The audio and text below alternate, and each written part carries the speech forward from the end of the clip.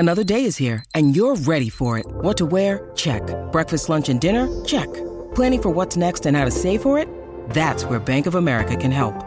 For your financial to-dos, Bank of America has experts ready to help get you closer to your goals. Get started at one of our local financial centers or 24/7 in our mobile banking app. Find a location near you at bankofamerica.com/talktous. What would you like the power to do? Mobile banking requires downloading the app and is only available for select devices. Message and data rates may apply. Bank of America N.A., member FDIC. When you need mealtime inspiration, it's worth shopping Kroger, where you'll find over 30,000 mouth-watering choices that excite your inner foodie. And no matter what tasty choice you make, you'll enjoy our everyday low prices, plus extra ways to save, like digital coupons worth over $600 each week. You can also save up to $1 off per gallon at the pump with fuel points. More savings and more inspiring flavors make shopping Kroger worth it every time. Kroger, fresh for everyone. Fuel restrictions apply. Get it? The Burt Show. So Abby was very candid the other day. And by the way, just as a side note, today is the first day that I can truly see that you got a nose job. Really? What's different about it? I can't really put my finger on it, but you had mentioned some swelling. Mm-hmm. But over the course of the last week when you came in here, you said it was a subtle nose job, and it was so subtle that even after you told us, I'm like, I really can't tell that much of a difference. Today, I can see that you got it. Well, I'm glad. I'm 3 weeks post-op. I'm glad it's finally worth the money. I'm glad it took me nearly a month to get here. You look good. Thank you. You look good. I appreciate that. All right, so you're wondering now if you're being too shallow. Yeah, well, not being too shallow, but my therapist got me to admit something that I never uttered to another human before.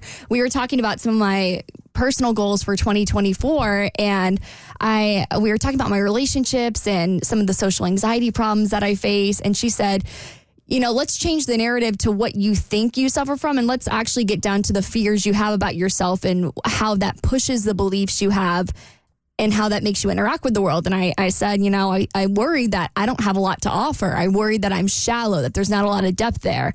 And she was kind and gave me a whole list of reasons why she doesn't believe that's true. But I think when you're in your mid-20s and you're trying to figure out who you are, but you don't really know where to start and how do you even find who you are, and you just wonder, is there nothing for me to offer as a person, you know, when it comes to giving good advice or reacting in the right emotional way? Is it just because I lack some kind of depth that other people were born with?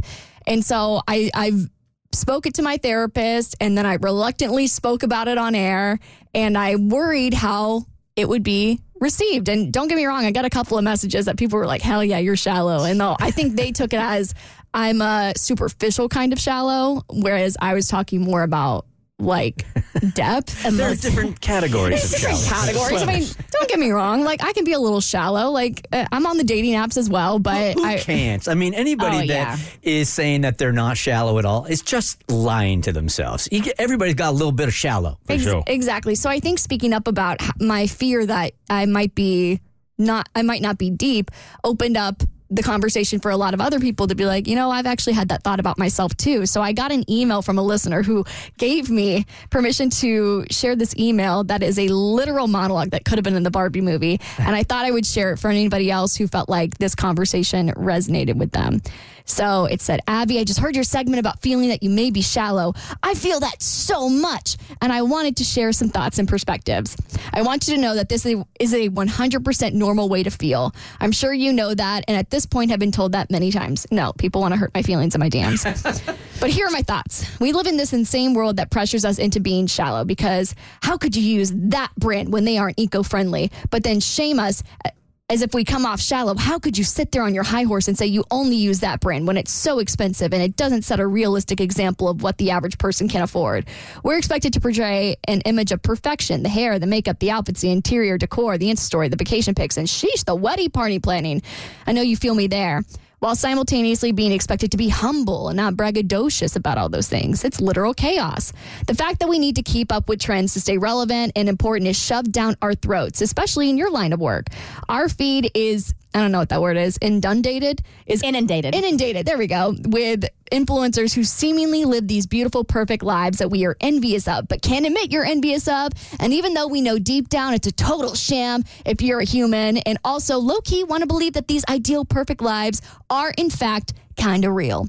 And the worst part is we want to live that perfect life for ourselves. But we are also surrounded by a weighted cloud of thoughts and fears that the word will get out and reveal the fact that we do want that perfect life. And therefore, are we materialistic? Are we shallow? We're terrified of saying the wrong thing or coming off as too shallow. We're terrified of unknowingly offending someone and getting bullied or canceled, but we're also supposed to ignore the trolls and the haters, which we all know is damn near impossible if you're on social media and building a fan base. Couple the fact that we all have this secret envy and fear in our heads with the fact that we are expected to be our authentic selves and find true happiness within ourselves. It's absolutely overwhelming, and just thinking about sorting through that kitchen sink cookie recipe of a mess in our heads causes even more uncertainty and pressure.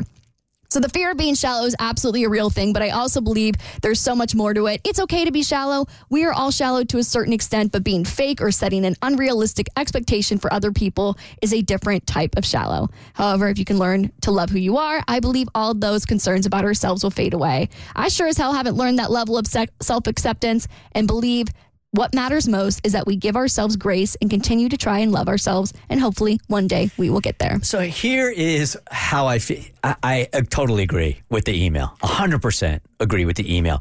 We have so much noise and so many opinions in our ears now that at least what it's done for me is I block out everything now. Even if it's like when I used to be open to constructive criticism, now there's so much input coming in. There's this opinion. You're doing this right. You're doing this wrong. That I can't even sift through it anymore. So I don't listen to anybody, which has not made me a better person. For me, I've had to ignore even the good comments too. Like, I don't read reviews on my podcast because a bad one will get in my head. And it doesn't matter if there's 15 good ones. If there's one bad one, I'm having a bad day.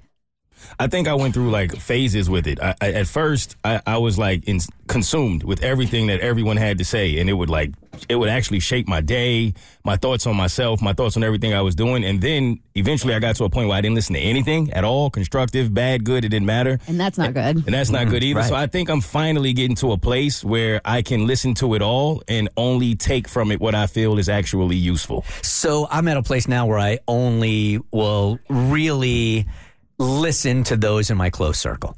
Because other than that, people don't know. They don't know all the minutia that goes into a decision. They have no idea what the relationship was like before the breakup. All they know is the end result. So the only ones that I am paying attention to are the ones that really know me. No, it's fascinating that we're talking about this because I've caught myself the past two conversations with my husband, whose opinion matters the most to me. Like, if anybody says or has any constructive criticism, my husband's going to be the one that I take, give the most credit to.